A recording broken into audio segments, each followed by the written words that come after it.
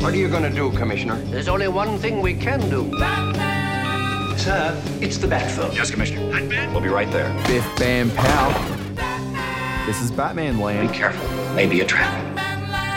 Each week we chat about the 1966 Batman TV show. We're Batman and Robin, crime fighters. Each week we discuss the 1966 Batman TV show. We discuss the episodes that air this week on SBS Viceland. My name is Dan Barrett, millionaire playboy and an editor here at SBS. So let's go, Robin. I'm joined here by my spiritual evil twin and co-host Fiona Williams. How are you doing? Very well, thank you. And also joining us in the studio is ABC Gold Coast Mornings presenter Nicole Dyer. It is so good to be here because someone actually had to take charge of the subtle interrogation lab.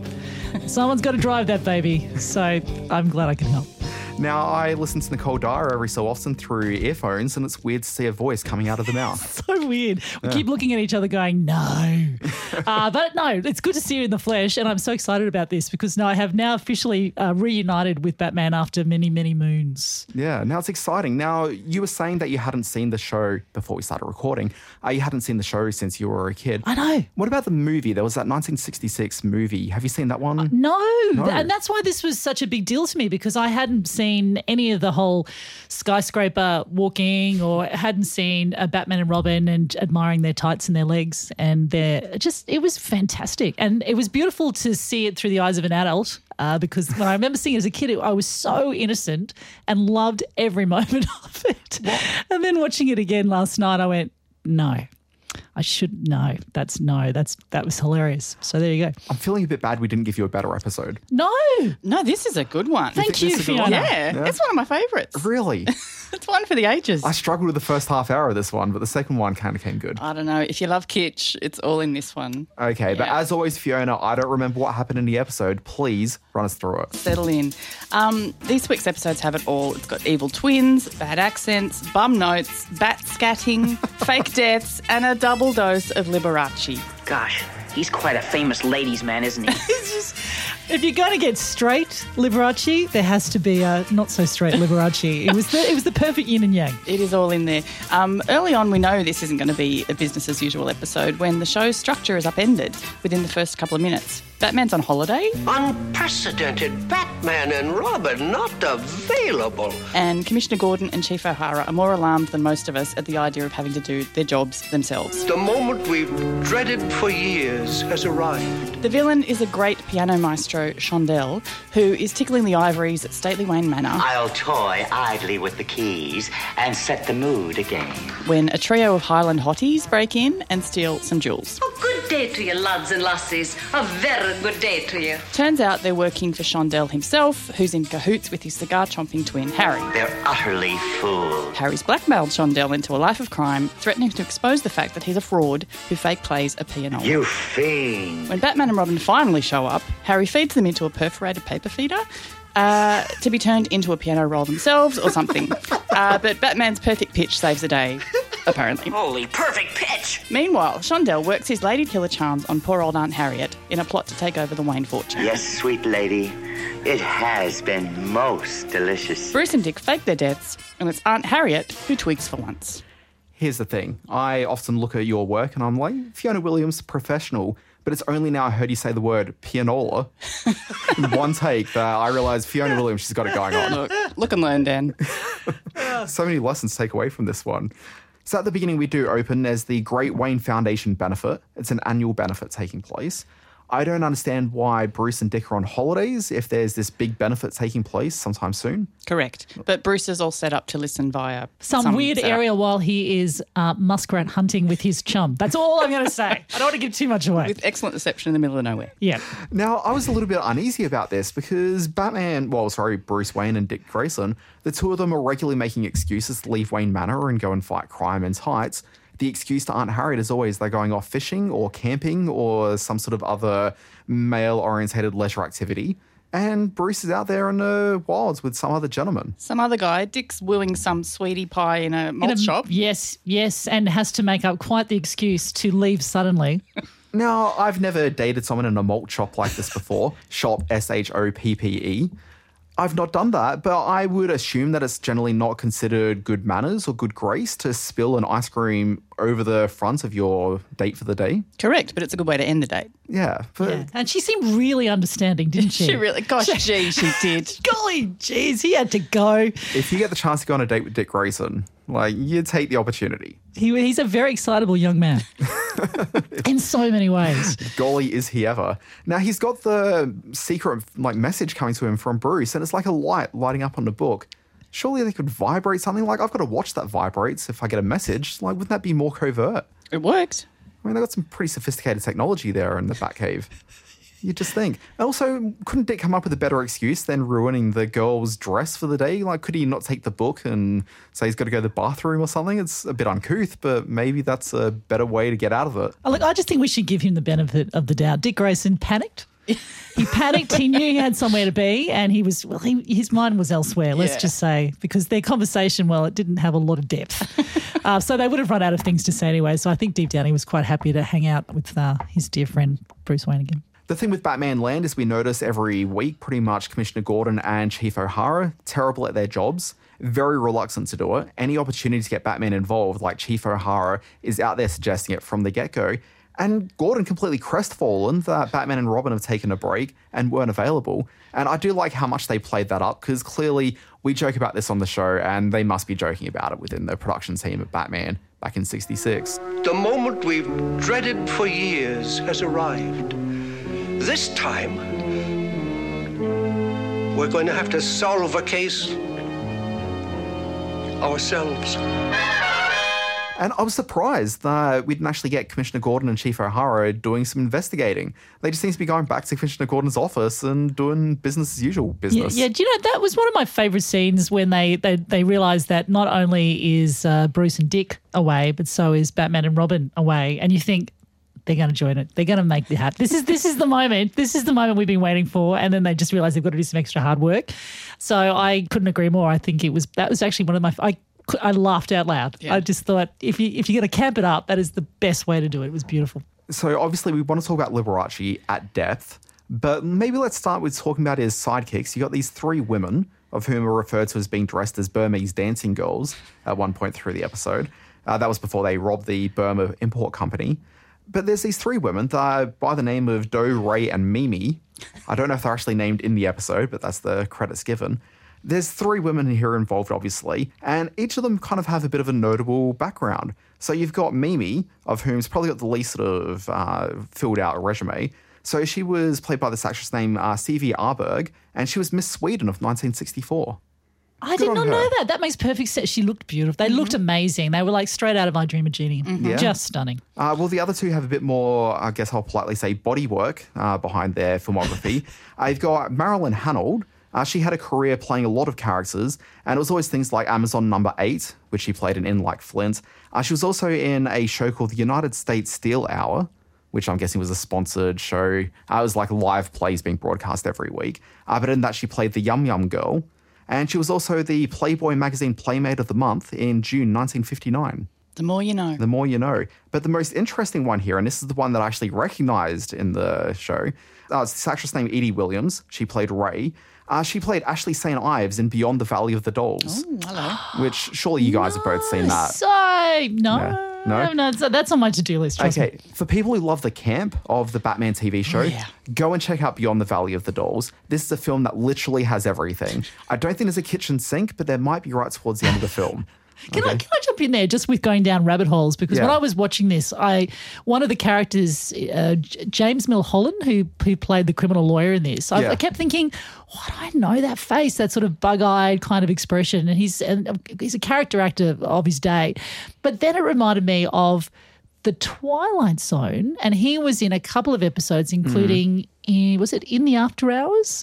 So, about mannequins that come alive, and he was sort of head of this department store. Yeah, I know that one. Yeah. So I found myself watching Batman, then going in this crazy sort of rabbit hole of old Twilight Zone episodes on YouTube, and I thought, this is amazing. So it really is definitely something worth checking out, even just and that for that episode was there in full? Yes. The mannequin one? Yes. Yeah. Because YouTube's a great repository for old Twilight Zone episodes. I did not know that until I wanted to find out more about James. That's the fun of this Batman, I think. Just seeing all the other players and going down the rabbit hole and seeing some amazing Hollywood actors showing up in sometimes not the main villain role. Yeah. Well, speaking of rabbit holes, the aforementioned Edie Williams, she'd also done some work on Playboy. So she was photographed in 1973, but she married Russ Meyer. And so that's what led to, actually, she was in Beyond the Valley of the Dolls, directed by Russ Meyer. Got married to him shortly afterwards. And her career ended up in a whole bunch of films like Hollywood Hot Tubs and Nudity Required. Oh, nice CV. This is actually her second appearance in Batman, though. So she made an appearance earlier this season in the pair of Catwoman episodes, and she played a hostess. I'm guessing it was at that nightclub, which Batman and Robin turned up to and was seated into the little booth. Yes. Yeah, which caused great amusement on that episode. Yeah. And the trio, they're in the first episode at least, they're the only ones committing the crimes. I mean, it's Harry and Chandell pulling the strings, but they're the ones pulling the trance. And the Highland heist they pull at Stately Wayne Manor with those Scottish accents. Good Lord. That was amazing. And can I say, if any instrument's going to be used as a weapon of choice, I think the bagpipes was just perfect. Yeah, I did not know they could be any more infuriating, but yes. Yeah. So we've seen instruments used a couple of times on Batman now as villains' weapons. And I guess it makes sense because this is a kids' TV show and they do break out guns every so often, which we do in the second episode of this. But I guess when you want to actually inflict some damage on people, a musical instrument's probably a very kid-friendly way of doing that. Yeah, Correct. the recorder. I'm amazed the recorder didn't get an appearance. But the bagpipes hold their own, let me tell you. We've still got another season and a half of the show to go. Could still happen. Now, let's maybe talk about Liberace. Come, let us stroll down Let's. Lane. Liberace, he's not really known as an actor. He's done a couple of appearances where he played characters other than appearing as Liberace. How do you think he fared? Because this is a dual role as well. Correct, yeah. In one of them, he is playing Liberace, let's face it. So it's really the Harry role, the cigar-chomping... gangster. Totally, you dirty rat kind of go. I love it. I am here for this. With a dynamic duo on our tails, we'll be lucky if we last 11 hours. I wanted more. I wanted more Liberace. I'm not just saying that to appease Liberace fans, but I read somewhere that this was one of the highest rating Batman episodes ever because he was huge. And I was amazed at just how comfortable he was in front of a camera because he was known as the ultimate showman. So he didn't in any way seem out of place. I know he was playing himself when he was playing Chandell and Harry was a bit of a stretch, but he was perfect. He just camped it up and he overacted it to a T. It was absolutely perfect. Yeah. And having him with Aunt Harriet, who is the personification of Liberace's fan base, let's face it, the wealthy old lady swooning at his miraculous tickling of the ivories. Betty White was one of his real life best friends. So if you're going to compare Auntie Harriet with Betty White, I don't know, maybe that's a stretch, but you're absolutely correct, yeah. I think that's the first Betty White reference on BATMANLAND. I'm sorry. I can't but believe hopefully not the last. No, well, 2 degrees of separation. Betty White once said that she was used as a bit of as a beard, if you like, for him because he was being accused of being gay, and he successfully sued against the Daily Mail. Liberace was gay. What? Oh, surely you must be jesting. Sorry, spoiler alert. Yeah, he was. He was, unfortunately, denied it to the very end, didn't even pass that. But so Betty White was often, she said he would ask me to accompany him so people would think that he had a lot of lady friends. Yeah. Take our word, he's planning to go straight and double-cross us all. Yes, I laughed out loud at that stage. That's right. Ridiculous. How do we feel about the split screen action we saw? So I think there was only one scene with both Harry and Chandell interacting, but they had the clever gimmick where Chandell was up on stage, and so there was a bit of a clear line that you could sort of cut the 2 bits of film with. It didn't look too bad. I've seen much worse in 1960s TV shows. Seamless. I loved it. I noticed it, but it didn't annoy me. It was like, oh yeah, I can see what they're doing. It wasn't quite as good as James Franco in The Deuce, but it was still up there. Well, less moustache work. I really like this moment. You've got Chandell, of whom's romancing Aunt Harriet. Is he ever? And the sexual tension palpable. But she ends up leaving and he gets a napkin out and he starts sort of wiping his brow like he's sweating at the intensity of that romance. But I do like that Aunt Harriet, when she realizes that Harry's taken over, she knew immediately and it was from the kiss on the hand. Yeah. And it reminded me of that great Cher song.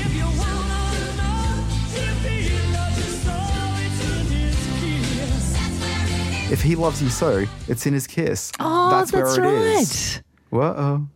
From Mermaids. From Mermaids. Yeah. I know the film. I know the song. Yeah. Do you know, the one thing I loved about Aunt Harriet and their seductive moments was that they were sharing root beer. They were. And I sat there, and it happened to be a very particular day, hot day when I was watching this, and he's wooing her, and then he basically ushers her out because he's had enough, and he doesn't even let her finish her root beer. Did you see that?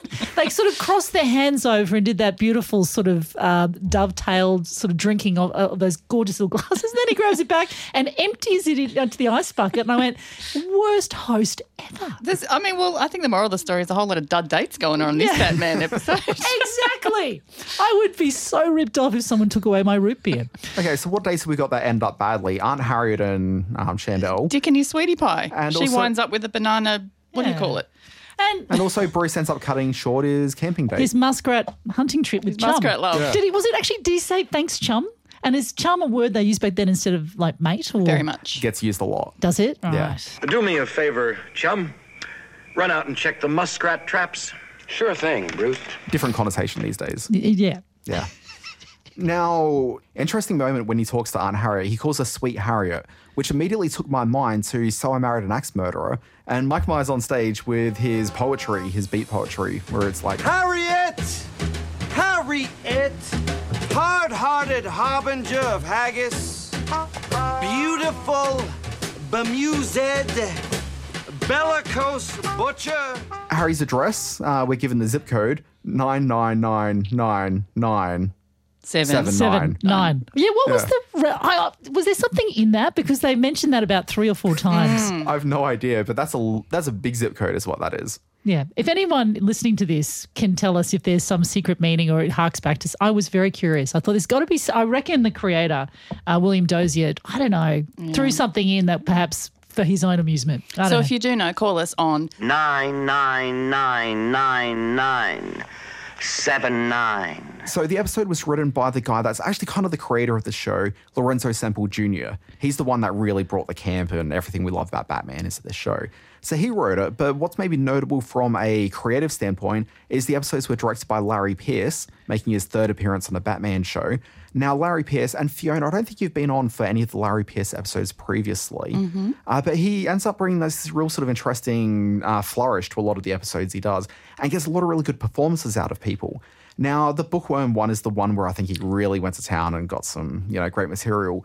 But there was an excellent scene where Batman and Robin are about to be processed by the piano paper machine. the piano paper perforator. Exactly. And they've got to start scatting in order to create the right notes to make sure the machine's confused enough to allow the little bits of machinery that puts the holes in the paper to avoid their bodies. Maybe. That's some quick thinking from Mr. Batman. I just want to point out that was my favourite moment, second favourite moment, right after the other favourite moment.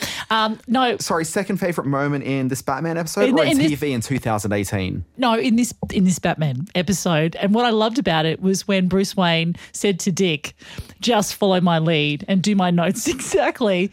Worst scat ever from Dick Grayson. I just thought to myself, that's not even close. Will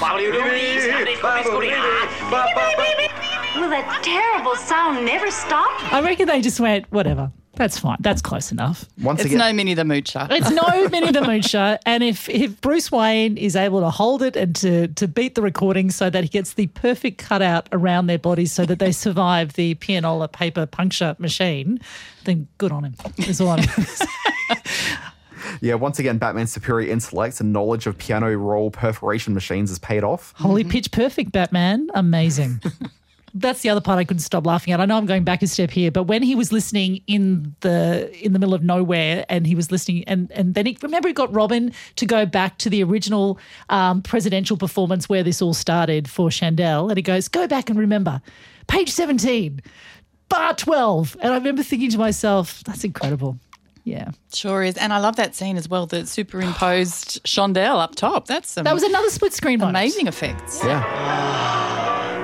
Beautiful. Such feeling. Yeah, I want to know why they don't roll off the conveyor belt. Am I the only person thinking that when their hands are tied and they're going into the machine and I'm thinking there's nothing actually tying them down to the conveyor belt they could roll off? Why? Discuss. You just ruined Batman for me. You make a fair point, yes. I was caught yelling. up in the drama of the moment. I didn't even think about escape plans. I was yelling out, just roll. Go on, roll. Stunt roll. It's only about half a metre to the ground. Yeah, exactly. That wouldn't have hurt anything. Holy sour note. Of all the thoughts I had in this, needs more Liberace. Yes, I agree. Do me a great honor. Appear with me on stage and sing some sweet song in your incomparable voice. More Liberace. And this is the other thing that blew my mind, which I know is not new to you. It feels like the series went on a lot longer, but it was only for 2 years, the 60s Batman series. Yeah. Surely they could have brought him back. Well, technically 3 seasons, but they just made so many episodes and they just squeezed so much in that, people were pretty tired of it by the time that How many actually... episodes all up did they do? Do you have a number? I usually have this in front of me. A lot. A lot. We'll crunch the numbers. A lot. Well, because they were recording 2 episodes a week and the runtime is longer than you find on most seasons nowadays. So That's incredible. They worked their Cape Crusader butts off to make that happen. Yeah. I think it's probably about 125 episodes or something all up, plus the movie. Yeah, you're right. Yeah. And a shout out to the props department, quite frankly, for the paper perforator machine and, like you mentioned, the giant book contraption. Subtle interrogation lamp. And a big shout out to Alfred too, because his labelling, a bit after my own OCD heart, everything was labelled. The bat shield was labelled just in case, because we didn't mention the whole shooting episode and Harriet packing a gun. As they say in the movie, stick up your mitts. Which I don't think happens ever again. Not really. You never see her threatening someone with a little pistol. Well, it's rare for Harriet to have more than one scene, really. I mean, it's rare to she's see her on quite the show. crucial to the plot here. Yeah. And something else I found out, again, by immersing myself in this episode, was that Harriet was brought in because for the time, having 2 single men living together unchaperoned was possibly a bit odd. And if she wasn't there, then they'd really have no reason to get out of their suits in the first place. So it gives them a reason to, walk around in normal clothes. Walk amongst us. Exactly. I'm just trying to think what that show would look like if it was just Batman and Robin sitting around while Bruce would be teaching Dick how to speak French. What other things? There was some sword fighting a few weeks ago. Lots of lessons. Lots of lessons. Yeah, and Bruce Wayne, his musical ear, that in itself, that's a superpower in itself. I mean, it's incredible. So each week we do like to discuss on BATMANLAND our guests' experience with Batman. You were saying you hadn't watched the show since you were a kid or the movie. What about the other films? Like, I don't think you're a comics person, but you like your big budget Hollywood fare. I do. I don't like Ben Affleck. And for that reason, I have not seen Justice League. No, that's okay. I can't. Am I really? I really struggle with him. I don't mind other versions of Batman on the big screen. In fact, the darker the Batman, the better for me. When you think about Batman, who's your Batman? I like Christian Bale. Yeah. Again, because he had that darkness that sort of ran through his veins. So that pretty much did it for me. So for you as Batman, the darker the better? Yeah, I do. And that sort of origin Batman movie, that was the origin Superman movie, I like that as well. All those origin films I'm a big fan of, but yeah, definitely darker the better for me. But the Adam West thing's nice because for the time, and I know I think Adam West at one stage was considered as a possible James Bond for Diamonds Are Forever. Yeah, so that would work really well. So if you're going to do Batman in the 60s, I would like a James Bond style Batman who's very camp, but definitely in the 2000s, darker the better. I actually do think it's a shame that he never played Bond because there's a few episodes where you see him dressed in just civvies and like he's getting around in like a cool sort of mod suit and that kind of thing, and like he looks good, he fits the part. Yeah, he is very sharp in those suits. He's so hot. Just getting to the point. Suave, intelligent. I think he married 3 times in real life, so I tried to put that out of my brain, but he would have made the perfect James Bond. Yeah, and he actually, I think he was doing a James Bond-like style spy for Nestle's Quick. It was a Quick ad back in the day. Yeah. So he was pretending to be a spy, and it was based on that he got cast for Batman. Some people will do anything to get rich quick. Tulu. So he's, people could see it. You've spent your time on the Wikipedia this week, haven't you? I have Wikipedia'd my butt off, my non-lycra butt off this week. But I've learned a stack, which is great. That's why I'm having so much fun. Yeah, a lot of information you can apply to your day-to-day life. It's true, life lessons, really. Yeah. I could lose a whole day just rabbit holing after watching this one episode.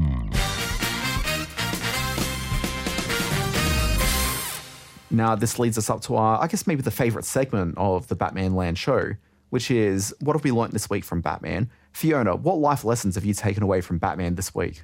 Well, I'm going to take my cues from Aunt Harriet this time. A girl can tell. That's all I'm going to say. A girl can tell. Yeah. And America is a better place for people like Aunt Harriet, who referred to herself in the he gender, which I found hilarious for back in the 60s. I learned that if you stay fit, that you can keep your high kicks going into your 20s and your 30s because after watching some of those fight scenes, I felt inspired. I went for a walk. So not only did I take a life lesson away from that, I actually applied that to my everyday. Steady on. Thank you. You should see my high kick. It's very impressive. Yeah, I mean, I learned a few things. One, Batman and Robin should just think about rolling off a conveyor belt. They so should. I mean, I learned that more from BATMANLAND than Batman itself. Fair. But if I'm going to take something from the actual show, I learned this week that there's actually only 3 cells at Gotham Penitentiary because you got Harry and the gang who are all in prison right at the end, which are the exact same cells that we saw just 3 weeks ago when Ma Parker and her gang were arrested. Absolutely. And I love the concert that we get in the epilogue from Gotham City Correctional Facility. I mean, it's no Johnny Cash at Folsom Prison, but it's not bad. Over these prison walls, I would fly. And I'd fly. That was nice. And who knew that a prison cell would be big enough for a grand piano? I did not see that coming. Many lessons learned from this week's BATMANLAND. Folks, this has brought us to the end of yet another episode. Aww. But Fiona Williams, it's been great having you aboard. As always, your Twitter handle if people want to get in contact. My Twitter handle, anything but Fifi. Now, Nicole Dyer, you're on the Twitters. I'm on the Twitters. Yeah, you've got a name. What I is do. it? It's at Nicole A. Dyer, D-Y-E-R. If I've got any of my wiki information wrong, please feel free to get in touch with. What was your Twitter handle, Fiona? Anything but Fifi. Yeah, get in touch with that one. Nicole A. Dyer, is this because you're A. Dyer or are you like an Ann Dyer? I have a hyphenated middle name, which basically was given to me because 2 grandparents wanted them for a first grandchild to have both. So anyway, they hyphenated both of their first names. So I just choose the first one, and plus Nicole Dyer was taken, so I had to put another letter in there. So there you go. So boring, I know. Further proof people from the Gold Coast are a bit weird. Hey! See, I didn't think I'd ever be giving out my Twitter handle on a podcast, so I never really anticipated that when I set my Twitter handle back in the day. So yeah. Here we are. And you can, of course, find Nicole Dyer on ABC Gold Coast Mornings. You certainly can. Yeah. Now, I'm at the Dan Barrett on Twitter. If we're giving Twitter background stories, I want us to be at Dan Barrett, but some guy in the UK took that handle and he has barely tweeted for at least 8 or 9 years now. It's like maybe 5 tweets in all that time. Welcome to my bowel nightmare. That's why there had to be an A. Drives me nuts. But if you are on the Twitters or any other social media, you should talk about BATMANLAND there. Also use the hashtag BATMANLAND while you're doing it. If you like the podcast, please leave a review. Helps other people find the show. And do leave reviews there on your Apple Podcasts or, whatever your podcast. Or maybe an alternative ending. Do you think Chandell should have ended up with Aunt Harriet? I think so. Oh, and in our dreams. And in Aunt Harriet's dreams too, just Correct. quietly. I think that would work out well for Aunt Harriet, but I'm not sure that's the relationship he's really looking for. No. Plus Bruce Wayne would be jealous. I think he's got the hots for Aunt Harriet. Yeah, that's exactly what's going on. Aunt Harriet and Bruce going on those camping trips. Anyway, we'll be back next week with a Penguin episode where the Penguin runs for mayor. Hello. Folks, stay tuned. We'll be checking that out with guest Sarah Ward. See you next week.